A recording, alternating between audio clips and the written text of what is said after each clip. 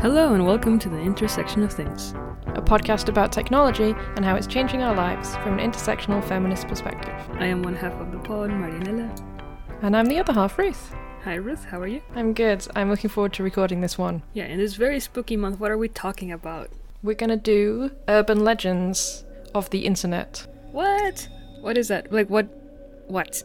Urban legends of the internet. So basically things we have heard of, little campfire stories, a virtual campfire, I guess, of like things that we've heard of, seen, listened about on the internet that turn out to be true or not true. Well, yes, and in part we talked about the things that we've believed that turned out to not be true, because back in our curiosity episode, I think it was, and I talked about how I keep a list of things that I've fallen for.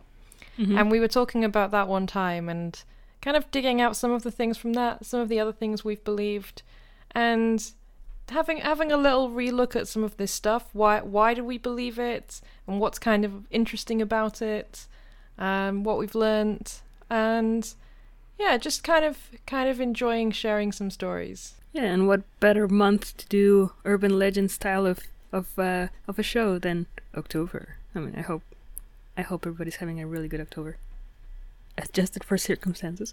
But yeah, I'm really excited about this. So let's start. What is the first? The first urban legend of the internet, if we're gonna call it that, the myths of the internet. I don't know if you fell for this, but remember a few years ago, I guess, that there was a trend about the ugly food movement. Basically all of these supermarkets, grocery stores kind of selling you the quote-unquote ugly apples, for example, and there was this whole story around how many millions of pounds of food were thrown away just because they were ugly, like an apple that wasn't quite round, or like carrots that were not super bright orange or whatever. And you would see places like Whole Foods, at least here in North America, kind of be like, ugly food, we like reduce waste and buy them, and it's good for you. And I remember kind of learning about that and being like, oh crap, like I didn't know that. I mean, of course I knew not every apple was beautiful and red, but I didn't know the extent of or the ugliness of apples that get thrown away. So I heard about it, I saw it, didn't quite question it, and then what happened? Well, it turns out that I did stumble upon like a Tumblr post, and then I brought it up to you, and I was like, Ruth, did you know that this ugly food movement is not quite what it seems?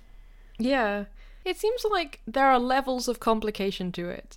And I think we both have checked out, there's a crop scientist called Sarah Tabor, and also like credit to her, also has a podcast if you want to check it out, called Farm to Tabor, which is a pretty good name. I appreciate a name-based pun. And she's been talking about how a lot of that is an exaggeration about what happens in a process. And in particular, this idea that farmers would be throwing out vast amounts of their crop, when in fact ugly food is used in other ways. That's kind of the key counterfact, that it's what goes into juice and sauces and soups and anything else where the food is crushed and pulped and all sorts of things. That it isn't that, oh, if that apple is ugly, the apple is immediately thrown in a bin. Oh, it's made into apple juice. Like, yeah. What did we all think? And that there is a lot of money and investment going into this ugly food business that is in part just about marketing. Mm-hmm. It's, again, a little bit more complicated because food waste is still real, but yeah.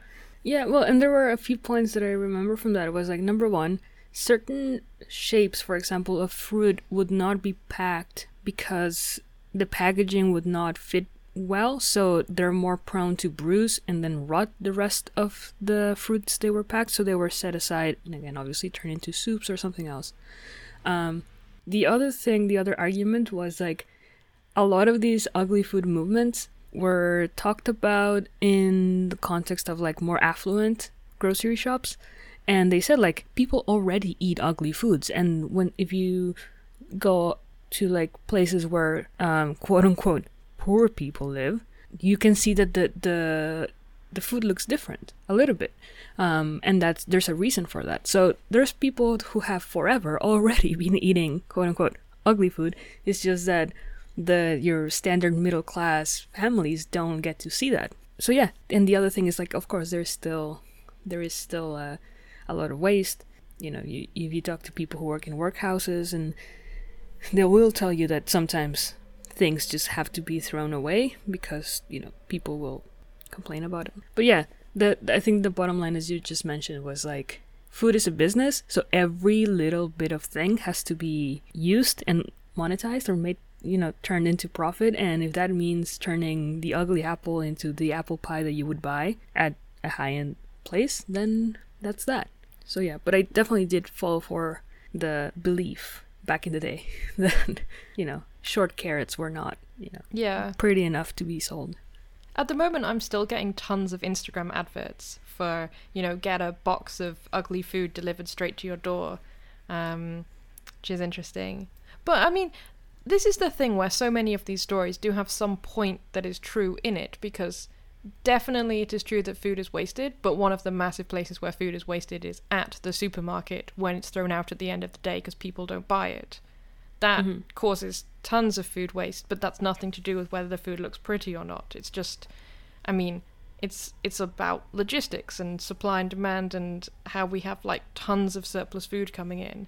And yeah, I think I told you before about this time that I went to visit a place called Foodworks in Sheffield, who manage and distribute surplus food from a supermarket, and they fill a warehouse with it every single day that they take from like the end of the last day. And then within 24 hours, they distribute it back out. And they use it in restaurants and cafes and free school meals. And then they, at the sort of last part of the day, they have a market in the warehouse. And people can come and fill a bag up and then pay minimum £1 and then take all the produce. Wow. And they run that as a social enterprise. But I like really, really remember talking to him and how much he said they should really be paying us for this rather than seeing it like they're giving us charity for giving us this food, because we're solving their problem. It's not a waste problem. It's not about food waste. It's a logistics problem. And he was saying he doesn't like talking about it in terms of distributing kind of waste food or leftover food. No, this is just like managing some logistics that the supermarkets haven't figured out. So food waste is a logistics problem. That's your takeaway for this episode, listeners. No, it's very interesting. I think it's, supply chains, especially after seeing the disruptions that this pandemic have had, are fascinating. And yeah, shout out to anyone who works or knows a lot about supply chains. And talk to us if you want to talk to us about all of this, because this is fascinating. Yeah, we could do an episode on food. That would be interesting. That would be interesting. That would be very interesting. Stay tuned, listeners. Let's move on. What other thing have you believed? Okay, this one, I know it's been debunked a bunch, but I genuinely did believe it in the start, which is he started it in a garage myth. And when I was looking into this, I couldn't believe how many different tech companies started with this. So, apparently, Amazon and Dell and Google and Apple and Microsoft at different points all claim that their founders began in a garage/shed, which I find really fascinating, that there's this one object, myth, concept that everyone wants to be like, we're just two guys chilling in a garage and we came up with a great idea. Why does it always have to be a garage? Why couldn't you have been in a park? But sure. I mean, I think it's, I do remember seeing the whole thing about like Elon Musk kind of like sleeping under his desk when he was, founding PayPal or something like that. And this whole thing about, I don't know, there were things that initially didn't check out, but still I'm like, I don't know, maybe times were different before. Things like, he went to California to study a PhD, but then halfway through, he just, the typical like bored genius, like, he just couldn't deal with school and had to start his own thing. I mean, part of it is like, he was not American, so it's really weird to go on a student visa somewhere and then just stop and start a company, but okay. Halfway through without having your PhD completed, it's It is very strange. But yeah, so it's you flag this myth as like, it's strange that it is so persistent or consistent across, what did you say? Amazon, Apple, Dell, Disney, Google, Microsoft. And let's add PayPal, Tesla to that. Yeah, I forgot them. I forgot them from my list. Yeah, so what is the truth? What's the truth? I mean, they're all slightly different stories. I mean, the Amazon Jeff Bezos one, he likes to miss out the fact that his parents gave him $250,000 to help start that business. Mm-hmm. And the Bill Gates one I found really interesting was that his mum was working at IBM, or I think, sorry, I maybe have that slightly wrong, had a contact at IBM, but convinced them to hire Microsoft when it was just like a fledgling company to build an operating system for them. So Whoa. This is parental contacts at the top level. Oh, I just got my mum to make some calls. Great. What about Google?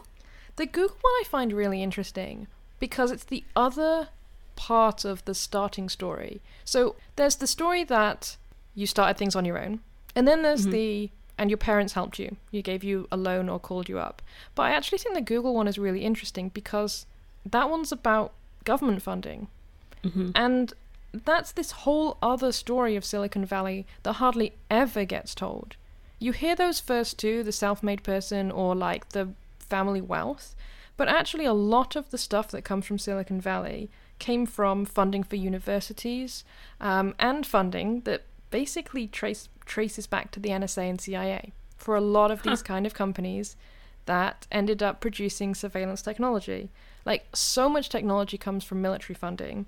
So yeah, the concept for Google search actually came from a research grant, which was funded from this thing called the National Science Foundation, but then through that, you can trace that money back towards the NSA and CIA. And I'll put footnotes in this because I know it sounds a little crazy, but there is a lot of research on this piece. And yeah, they didn't found the company, but they founded the research on the search function. And then they left partway through. I think they were doing PhD, and then they were just like, oh, we've got enough stuff for a company. But the work that they did was definitely coming from government funding and from the via the university. And I think that's another thing, like, a lot of this stuff, therefore, comes from public funding. Like, it goes into becoming a private company, but the work was done via government support. So really, that's the other thing. People forget that research grants lead to great stuff. Yeah, and Google was funded by the people then. Yeah, exactly. And ironically, none of that profit gets, or very little, if any, of that profit gets shared back. That's fascinating. I think you did mention before about how, like, all of this has the effect of creating this culture of this myth of, like, the genius creator that, like, works so hard. Like, we've heard this a lot about, if you work hard enough, you will, you're only a lot of hard work away from being a billionaire, which is kind of, I mean, at first you can just think it's just a funny fallacy, but I think it's quite heartbreaking to be repeatedly telling people that if only they worked hard enough, they would make it, because I think it follows that if you're poor, if you're lacking things, basic services, it's because you're not working hard enough, or you're dumb, you're not a genius, like Elon Musk, who, by the way, also had his family money. Wasn't his family also, or has shares in, like, mining, like some weird kind of shady mining companies in South Africa? Emerald mines in South Africa, I think. Yeah. And his mom was a supermodel. I think Elon Musk's is shady as fuck. Yeah. So, don't sue us. But yes, yeah. it's... I hear. But yeah, no, I think it's fascinating. It's like this whole crafting of... And it's kind of always been men. I mean, most of them been, like, the myth. I think what was the name of the... Thanos? No, Thanos is the the Marvel guy. Theranos? Theranos or something, right? Like, yeah, that was, like, probably one of the first tech women that had a very Steve Jobs allure that turned out to be a scam. Like, we're just waiting for the documentaries on the other people's scams that we just mentioned and see how much of that was actually just the myth that they constructed around them. Also about Elon Musk, turns out, I just learned fairly recently that he bought the title of founder for Tesla. Like, he did not start the company. What? Apparently, yeah. It's a typical story of like, I see a company that I like, I want to be part of it, I buy it, now I am the CEO. And I don't know, maybe he changed the name or something, but like the technology, the engineers that were starting to assemble the whole like batteries for cars and stuff like that, it was already going on, and then he just jumped in, and we have to Snopes and verify this. But yeah, part of the conditions that were in the buyout was that he would acquire the title of founder. So yeah. But what? Oh my gosh. Which is weird also, because like Tesla, of all the scientists, engineers that you could have picked to name your company, you picked the one that was fucked over by Henry Ford, wasn't he? Tesla. I don't think that was Ford. Crap. Edison. It was Edison. Yeah, I was like, no, it's another capitalist. Different time period. Yeah. I was just thinking capitalism, mass production. One made light bulbs and a bunch of other things. The other one made cars. Anyways, so, yeah, the American dream. Yeah. I mean, I always think, and I know we've talked about this on the podcast before, but my kind of counter to all of that stuff is that it's also just not about individuals. Elon Musk and SpaceX, he's not getting there by drawing some spaceship designs. He's just hiring a bunch of brilliant, smart people. That's how all of that stuff happens. All of those companies, they're not, with or without that funding and support, it still isn't on those people. Even if they had good ideas, it took teams, it took loads of people to make all of those things happen. So when people are like, well, it all started in a garage, it's like, did it? Like, at what point does something really start? Yeah. When you have other people there? I don't know. I just think that it's a shame how few of those stories end up with anything more than 2 people in it. Yeah. Well, and it's, I mean, like everything, like every story has many beginnings, and it's like whoever Elon Musk hired to build and design and develop new technology for his cars, for example, where did they study? Like, were they government-funded universities? Like you said, all the research that goes on, even if it's through the military is also people-funded. Shocking.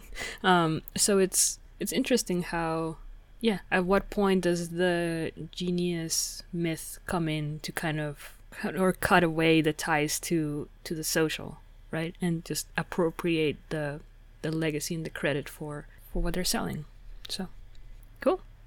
All right, shall we move on? Yeah, next story. So, it's pandemic times still, second wave. But one of the things that we saw at the beginning with all the lockdowns across the world was, drumroll, the nature is healing myth. So, what's up with that? So, gosh, it feels like so long ago now, which scares me a little bit. But right when we first went into full lockdown, there were lots of different pictures from all over the world about how animals were returning for the places that humans had taken over, and that there were all these beautiful things. There were elephants getting drunk on wine, and there were dolphins swimming in the canals of Venice, and goats in Llandudno. And look at all these animals being beautiful and making us feel happy. Hashtag we are the virus. Yeah. I wanted it to be true. That's definitely a fact. Some of them were very obviously like weird. Like there's a shark in Venus, or Venus has people. Venice. That's a different conspiracy theory. I would love for there to be sharks in Venus. There are always sharks in floods and stuff, though. Every time there's a natural disaster, there's always someone posting that same picture that's like a shark swimming by a car, and they're like, "This happened yesterday." The picture's been going around the internet for 7 years. Yeah, and the dolphins now were the new ones. So which ones were true? Which ones? Because a lot of them were not. Some of them were, but they had only like a slice of truth. Like there was like, people would just be like, sheep are taking over this town. And people were like, we always have sheep. I don't know. I don't know if you've seen it here in Vancouver, but sometimes geese take over like a street. Not entirely. I mean, kind of block it. And geese are protected animals, so there's nothing you can do. They decide to just sit in the middle of the street. Cars have to stop. And I'm really imagining geese with like little placards having a roadblock, though. Kind of.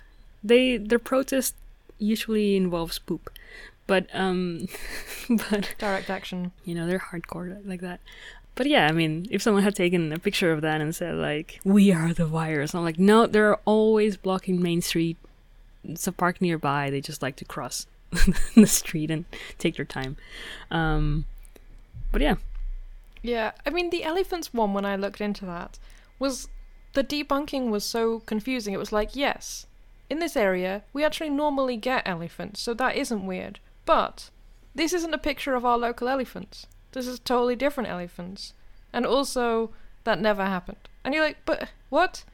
So you just took a story about elephants in a place where there are elephants, but then different picture and a made-up story. And yeah, the dolphins picture was from somewhere totally different, although there were swans in the canals of Venice. But I don't feel like people will be as excited about swans. They're like, oh, swans.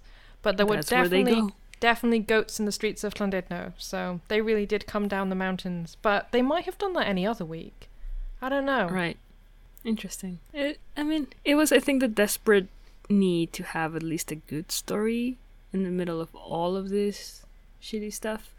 But I think just because we need new or good stories doesn't mean we have to make up fakes. There's enough good to go around, sadly. Yeah. I mean, not sadly. Sad that people have to make up lies, but... Yeah, I saw these also on Instagram, which is clearly like the source of many stories that I fall for. And I follow this Instagram handle called The Happy Broadcast. And several times, including this thing about the animal stories, I've seen them post things, and then people in the comments have gone, it's not actually quite like that. You know, that's just a proposed law, it's not a passed law. Or, you know, some kind of, actually that's only happening in one village, it's not in the whole of Norway. A lot of them are Scandinavian stories. Like, for example, this account specializes in posting sharing happy stories? Happy stories. And they put a little graphic, so every single one is designed in the same style, with like an illustration to go with it. And they say they want to give people happy news on their feed, which is why I started following it. Because I too like to have some happy news in this bleak world we live in. And then over time I've noticed that happening a lot. And sometimes I see them reply, and their reply is genuinely just like, well, you know, I think there's still a lot to be happy about in this situation. Like, I'm just like, they'll be like, well, as long as this part's true, as long as I'm still making people happy. And I do wonder whether that is the case, or whether they just want people to keep following. And I know that I continue to follow it, but in part because I find that interesting. I'm almost following for enjoying reading the stories and then reading the conversation about the stories, because often people in the comments will say, well, it's interesting that you talk about this tree replanting endeavor. Well, you're wrong that it's this many trees, but what's interesting is that this town started it here, and then people will add extra facts. So I've ended up following it for this kind of like interesting conversation, but I haven't unfollowed them despite the fact that I don't think they do their fact checking. You're very tolerant. So, what's another urban legend myth that the internet has had a part in propagating that you've fallen for? Yeah, I think this one's slightly the other way around, where the internet debunked something that had seemed totally normal and acceptable. So tell me, what is this one thing that the internet debunked? Because that's another thing. The internet is also really good to be like, did you know this thing that you thought is not true? Which then conspiracy theories, blah, blah, blah. But there are some things that are actually properly debunked. For example, Stockholm Syndrome. Meaning the thing that people learned, as in like, the typical story is that someone gets kidnapped but then develops some sort of affinity for the kidnappers, or someone's a hostage in some sort of situation. I think in the 90s, 80s or whatever, there were like bank robbers, and that was always a thing, like bank robbers take over a bank. But then, you know, the hosts hostages are like not falling in love with the robbers, but developing this sort of like affinity for them. Yeah. So now I am going to tell you the story because this one is so interesting. So Stockholm Syndrome comes from a real bank robbery way back in 1973. A guy called Jan Erik Olsen took 4 employees of the bank hostage and held them for over several days. And during that time, he actually treated them relatively well, as a kidnapper can treat a hostage, kind of gave them warmer clothes, etc. Did not kill them. Did not kill them. Or torture them. But the police, who were managing the whole situation, basically put their lives at risk. This is what the woman said afterwards, and that they were not treated. So yeah, there were several people involved, and I think there were 2 women. And one of them had a phone call with the Swedish Prime Minister during this situation, who told them that they should be prepared to die. That they weren't gonna try and rescue them. And there were several situations that happened during this where they felt like the police were the ones putting their lives in danger and were behaving really recklessly. And afterwards, after they were released and everything kind of, the pieces fell down, they spoke up about this. And they said the police behaved really recklessly and put their lives at risk. And that was seen, this is really interesting with everything that we talk around like all cops are bastards, that was seen as them being irrational and insane to think that the police were the bad actors, not the kidnapper. So then, Kristen Enmark, who was one of the people held hostage, she was diagnosed by the psychiatrist employed by the police, a guy called Niles Bergard. So this guy, who was employed by the police, used this term to discredit her for criticizing the police, and also for criticizing him because he was involved in the negotiations. So this concept of Stockholm Syndrome being a thing that women feel, and it's almost always women when it's talked about, which is, again, interesting.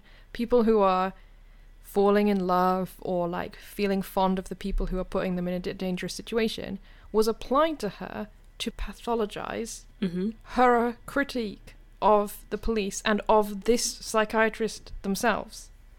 So it wasn't some kind of neutral third-party person who came up with this. Yep. It was literally used to say, how dare you critique me, you're clearly mad. Wow. So there was no like control study, randomized control trial sort of stuff to like arrive at this phenomenon of, it was just one case, one psychiatrist working with the police, and it's a mix of obviously power but also misogyny, because then the thing that we also, that's fucked up. The other thing that we also sometimes forget is that when a society is primed for something, for believing something, it will most likely go unquestioned. Obviously primed to believe authority, but also primed to believe that women are crazy. So like the pieces fell in the worst way possible, and then this term was coined. I came across this from a sort of viral debunking that was sharing the work a woman called Jess Hill had done in a book she's written called See What You Made Me Do. So credit, so the core of the research goes to her. But I do also think that it's really interesting that when I wanted to double check and fact check this, and I looked into these interviews and everything else, it actually wasn't that hard to find. This bank robbery happened in 1973, they were interviewed, there were lots of cases, like lots of people wrote about it. So it wasn't actually that hard to find the things that the people said. You can find all of this stuff on the Wikipedia page and it links back to news sources. So I just found that really interesting that it took until now for someone to write a book and then it be shared and talked about. People go, oh, wait a second. Wait, this is actually kind of bullshit. But we should have known it was bullshit from the beginning. But the women weren't listened to then. Whoa. Also, side note, when I was talking about all the psychology experiments are bullshit, the Stanford Prison Experiment, that everything is referenced, that was just so thoroughly debunked. I can put something in the footnotes, but they've never managed to recreate that experiment. And this whole idea that you put prisoners and guards together and bad behavior and torture is inevitable, not true. Not true. Right. Not true. I think it's same with the other one. Is it the same study? It's a different study. The one that gave people shocks, like you have to tell people. That one. I think that one has also been like misrepresented, right? Like, yes, there is something about like authority letting you do things, but I think the misrepresentation, like, if an authority is telling you to inflict pain on someone else, you're more likely to inflict it or inflict a higher degree or amount of pain on someone else if authority is telling you that it's okay or asking you to do it. I think the misrepresentation comes from the amount of times people objected, resisted, and questioned that interaction when our authority is like, no, it's fine. And the person is like, no, this person is clearly in pain. I should stop giving them shocks. And I think the follow-up of like, I think some of them felt really bad after. Like, there was some psychological damage. And like, oh, you almost killed someone in this study. Anyways, so even though the shocks were fake. I mean, the only bright side to those stories is that they led to people establishing ethics and psychology experiments. And they're like, you know what? You can't actually just have people torture each other for fun, for your science, that you just kind of built a mock prison in your university and then just did all this terrible stuff. No, that's actually no longer okay. People have to consent to things. Yeah. Consent. So the internet has also been good for contesting myths that came before the internet. Generally, these urban legends, myths. Another urban legend from the internet. Okay, side note, we don't have this planned, but like, do you remember the first, like, I'm talking like AOL, Hotmail days, or whatever, early days. Those were my early, those things are associated in my head as like early internet for me. Do you remember like the first kind of like weird internet myth that you saw? I do remember for me, there was like an email chain going around about someone either picking up women like at bars or something, and then super charming guy, and then people wake up in a bathtub full of ice with like 2 scars in the back, and or like their organs had been removed or something. And so like, if this happens, call 911. I'm like, no shit. But like, it was a thing that was shared a lot. And again, this was before Facebook or platforms when people could comment. So you would just receive this email by like concerned friends or whatever, like it might not be true, but might as well. I don't want to pass it on, or, So of course that was a few years later. After that, it was widely debunked. Number one, because people were like, it's weird that someone, like, if someone's gonna do that, to take the time to bring the ice into the tub, you know how much ice is needed. Number two, you would probably just be dead because it's just not. And then, so it was debunked at a bunch of different levels. But it was a thing that was, I remember a story that was told. Part is warning, part is like spooky time. But yeah, do you have anything similar? I can't remember a whole story. I remember when I had a Hotmail account that people sent some kind of message around an email being haunted, and you had to forward it on to 10 people or you would be cursed. Right. Yeah, we don't seem to have haunted email anymore. No, but we have haunted Tumblr. Instagram doesn't promote resharing. Twitter, I've seen it. The retweet I see the other thing on Tumblr. The, if you reblog this image, you will have good luck. If you reblog this picture, you will get loads of money. Yeah. And then people reply and they're like, it really happened to me. It's totally true. Yeah, you see there's like 500,000 notes. And I'm like, holy crap. But, there's always space for that wishful thinking and the internet. Okay, so, what else? You did tell me that you have, it's not related so much for the internet, but like this whole thing about information being like the broken telephone sort of, right? That sometimes a lot of these urban legends have a little bit of truth, like what we were saying at the beginning with the ugly food stuff. It starts with like a kernel of truth and then explodes into something that's not, or it's made to explode into something that's not. Just like in the ugly foods. So you have phrases. Yeah. Tell me about this. This is my thing of like random facts that I like to tell people. Kind of a hobby of collecting these phrases, these proverbs. I love that there are these phrases in the English language that mean now the opposite of what they originally meant. Okay. For example? So I'm just going to give my favorite, which is blood is thicker than water. Mm-hmm. So most people think that blood is thicker than water means that family is the most important thing. But the original of that phrase is blood of the covenant is thicker than water of the womb. What? And yeah. Blood of the covenant means an agreement, like a blood agreement, blood bonding between friends. And then water of the womb means the water of your family. And so it actually means the friendship is better than family. It's the opposite meaning. Wow. Wow.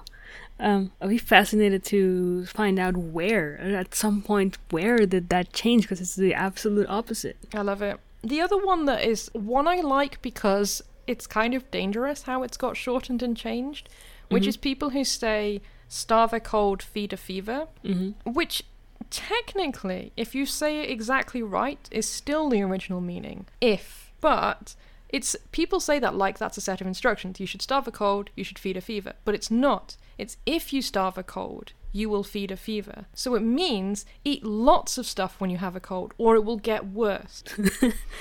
Which is the opposite meaning to just saying starve a cold, feed a fever. Like, those are two separate things. There needs to be a comma. It's a very important health-related comma. Wow. Wow. That's, I mean, also very relevant pandemic-wise.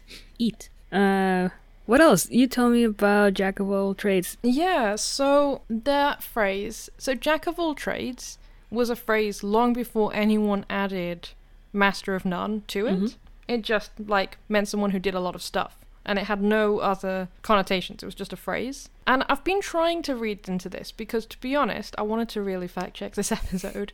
And I have found conflicting arguments about this. So there is a longer phrase, jack of all trades is master of none, but better that than master of one. Oh. It's the longer phrase. But some people argue that that second half came after the first half, rather than, like with these others, that it was a shortening that lost the original meaning. That some people say that that second half was added to counter the insult of jack of all trades is master of none. So it's got a potentially more complicated history, but I like the longer version of the phrase, and essentially that being good at lots of things is not a bad thing. Yep. Shout out to everyone with a degree in communications. So sad. And I mean the last one, just contains cats. The last one is curiosity killed a cat. And actually, that one is, you can get the original one in a line in Shakespeare, but it was actually care killed the cat originally, which means worrying. Oh. Not curiosity. Oh. And then later it became curiosity killed the cat, with the second half of the phrase being satisfaction brought it back. But yeah, curiosity killed the cat is a much later variant. We basically fucked up that phrase. Yeah, it was something like a cat has 9 lives, but care kills them all. Meaning that, like, worrying will be bad for you. Shout out to all cats, especially during this Halloween. That's really cool. That's fantastic. I don't know why I just love that whole thing that we take these parables and we twist them, but we still use them as though they are really old wisdom that we should be passing down. But just we've twisted it over and over until it now literally means the opposite. It's like classic 2020s to like keep the allure of heritage, but then fuck it up until it serves our purposes. That's terrible. Dark but true. Yeah. Is there anything else we wanna talk about? Well, I think it would be good to answer this question that I know you posed to me before, and I've spent a lot of time thinking about it as an interesting question, because all of these things that we talked about are stuff that I believed at one point, and then through like you telling me or reading other stuff on the internet, I've changed my mind about. But you said when you want to tell someone else that, or when you want someone to tell you, what's the kind way to tell someone they're wrong about something? Yeah, I think when we discussed, I was like, I want to ask myself, how would I like to be told? I think it's easier, not easier, but there's a little bit more fairness to the question. I mean, the short story is like, I don't know. I think that at the core of it, I think is like, if it's someone you know, for example, if we're talking and then you tell me, hey, curiosity killed the cat, and I'm like, it's always like, to tell people with kindness. And I mean, this is my style, which is like bringing in the curiosity aspect of it. No pun intended, because it had nothing to do with the cat. And just be like, actually, did you know? But I don't want to be the, well, actually kind of asshole, right? We've talked about urban legends, but I think a lot of this kind of goes around the fact that a lot of conspiracy is also involved, and we wanted to keep this episode somewhat light. But like, it's how do you tell people they're believing in something that's not true? I think the first thing is, for me, to assess how much of their identity is tied to that belief, just to even see if the sharing of knowledge is worth it. Because, let's be honest, I don't always have the emotional capacity to deal with that. And then try to be kind about it. But I also like to share what I've learned, because a lot of these things I also believed. And so yeah, I just bring the curiosity in, kind of share fun facts and talk about that. And half the time people would just be like, oh, I didn't know, but maybe that's just the people I hang out with. Yeah, I don't know. What do you think? How would you like to be told? What approaches do you use for other people? Yeah, I think it's doing it with kindness and assuming that it's people don't know things because of ignorance or lack of knowledge. And that's fine. Like, we can't all know everything. There's a vast amount of information in the world. And I don't think we can ever be mad at people for not having absorbed it all. So it's kind of being understanding and being kind about people not knowing something the first time, and kind of sharing information. I always appreciate it if people give me a source, or not saying like, this is the person you need to talk to, but just saying like, oh, if you want to read more about it, recommending an article, a book, or something that gives me time. Because I was thinking that like the other thing that's useful is just giving people time, is saying like, oh, don't worry, you don't have to like come around on this straight away, but I really recommend you checking this thing out. Yeah. And then it gives you time not to react instantly, because I know that people get defensive when they're told they're wrong, because instantly most people feel like it's an attack, even if it's not. Or they're being read as stupid, or Yeah, process that and then realize, no, this is just about information and learning something. Yeah, and sometimes it's like you need to know when to stop.